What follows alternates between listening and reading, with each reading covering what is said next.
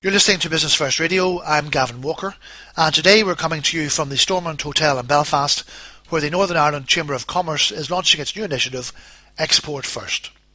It's in recognition of the fact that only 20% of businesses in Northern Ireland are actually involved with exporting.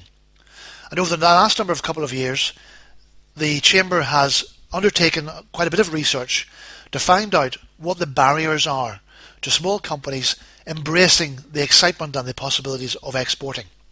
And it's all come together in this new initiative called Export First. And I spoke first of all with Mark Nodder. Mark is the Vice President of the Chamber of Commerce. He's the Group Managing Director of the Right Group, very successful exporters in their own way. Of course, he's the champion of the Export First initiative. And I started by asking Mark if there had always been an exporting culture within the Right Group. Hasn't been there since day one. I think, there was a time probably going back 15 to 20 years where our exports came about very sporadically and almost accidentally.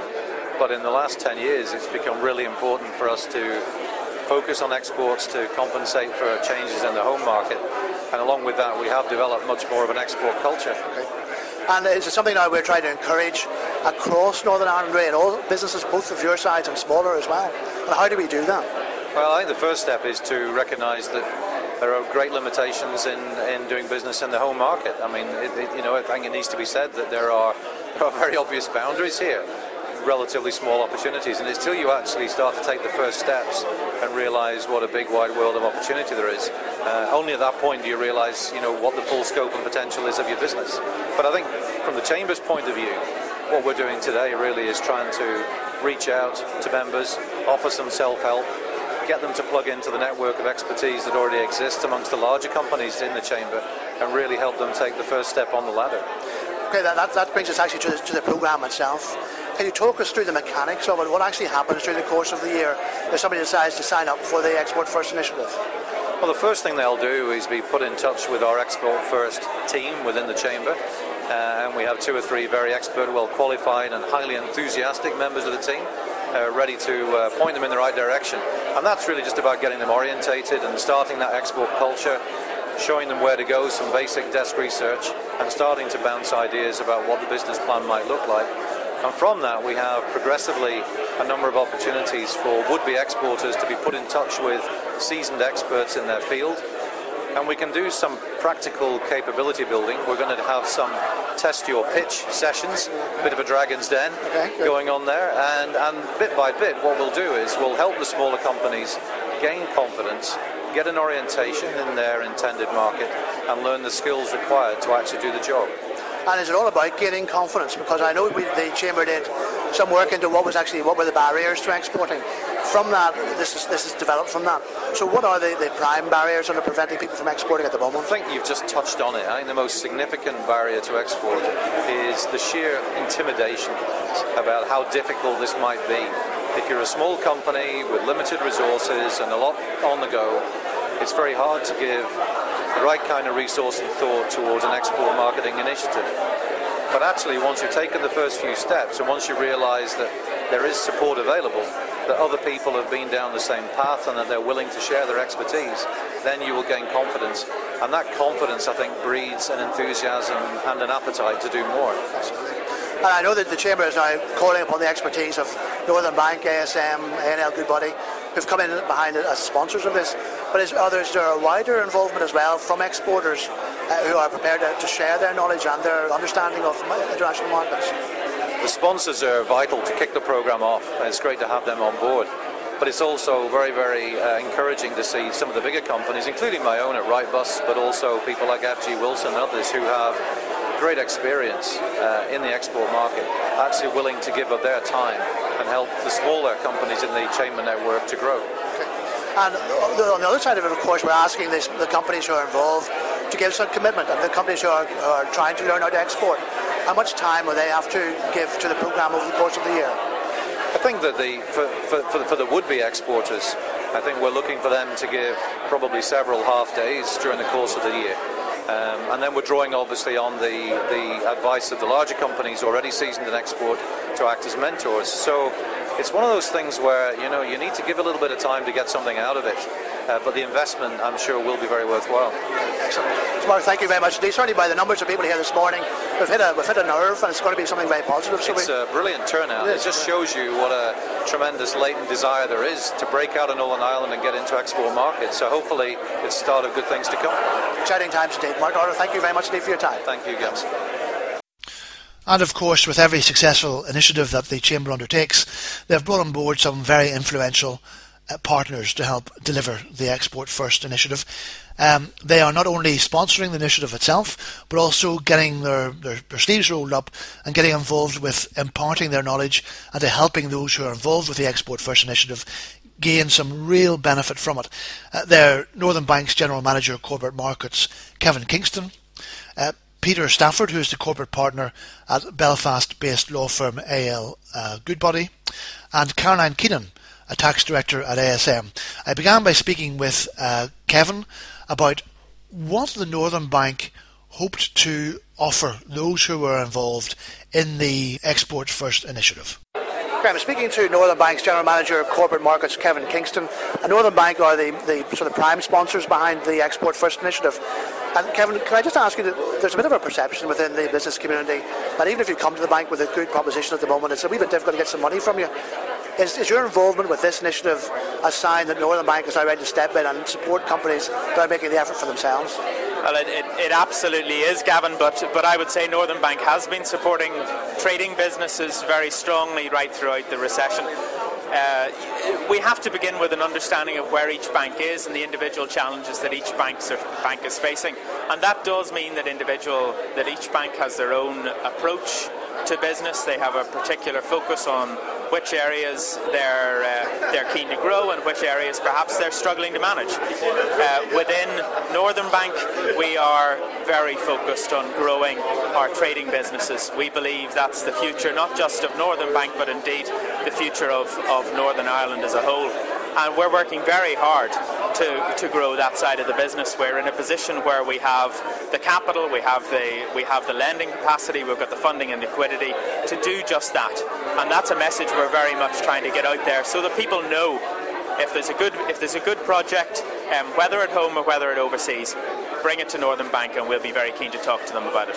So what is your actual involvement in the programme itself? Now, I appreciate you being a sponsor, that's very important in itself, but the time involved as well and the investment of your skills and knowledge? Yeah, it's a very exciting programme, Gavin. It involves support, networking from the business community. It involves support from the sponsors in terms of knowledge transfer. It involves a range of workshops, and we're going to be involved across all of those facets of the wider programme to try and encourage people just to focus on the opportunities that we believe are out there for exporting and for looking beyond the local market. And would it be fair to say, Kevin, at the moment your own clients, you can see the ones who are making an effort to export are seeing some growth, whereas perhaps local companies aren't doing anything like that or having a bit more difficulty? Yes, absolutely. There's almost a polarisation within the customer base that you can see, Gavin. Those businesses that have started along the road to exporting, that are thinking globally, thinking outside Northern Ireland, are definitely recovering faster from the recession that we've seen over the last few years. Whereas those businesses that are more focused on the local market, on domestic consumption, are in many cases still struggling. So we're really trying to get the message out to encourage businesses to think about the opportunities that exist in markets outside Northern Ireland, and we're very much there to support them. Excellent. Well, certainly by the numbers of people who are here this morning, I think we've hit a nerve. There's an interest there, so Kevin Kingston, thank you very much indeed for your time. Thank you. I'm talking now with Caroline Keenan, who's Tax Director at ASM, and also Peter Stafford, Corporate Partner at Belfast-based A&L Goodbody, both sponsors of the Export First programme. But what I'd like to do is ask you both why you got involved with the programme and what do you think a new exporter should be looking for. If I can ask you first, Caroline, from a tax point of view, what are the barriers to starting exporting for small companies? Okay. Again, Gavin, that's a very good question. Again, I've worked with quite a few companies who are new to export, and I think, again, initially there's a perception that it's very difficult and there are lots of barriers, and that they don't have the capabilities in-house actually to go out and research new markets and think about what the potential is for their business. And some of the work I've done, particularly with those companies, again, is using some of my network. So again, ASM, we have a network of 6 offices in Ireland, and we're part of a wider global network. So again, it's introducing those clients to contacts on the ground in each of those respective countries, and making them aware, I guess, of the accounting and tax issues that they need to be aware of. And some of those issues typically are looking at, perhaps going into a new country, do they maybe joint venture or partner with someone initially to get off the ground, or whether it's kind of the very early stage, being a bit of a toe in the water and actually maybe introducing them to another contact of mine perhaps who's been there and done it. So I think that importance of actually having some real life case studies to demonstrate that, to almost kind of share the experiences that the other companies have had. Absolutely. Yes. Peter, if I can come to you, Sure. One of the big differences, of course, of doing business in another country other than, say, in the UK, is a whole different legal system. Yeah. Is there something that people should be looking at initially to try and make sure they don't get the wrong side of the law whenever they go into a new country?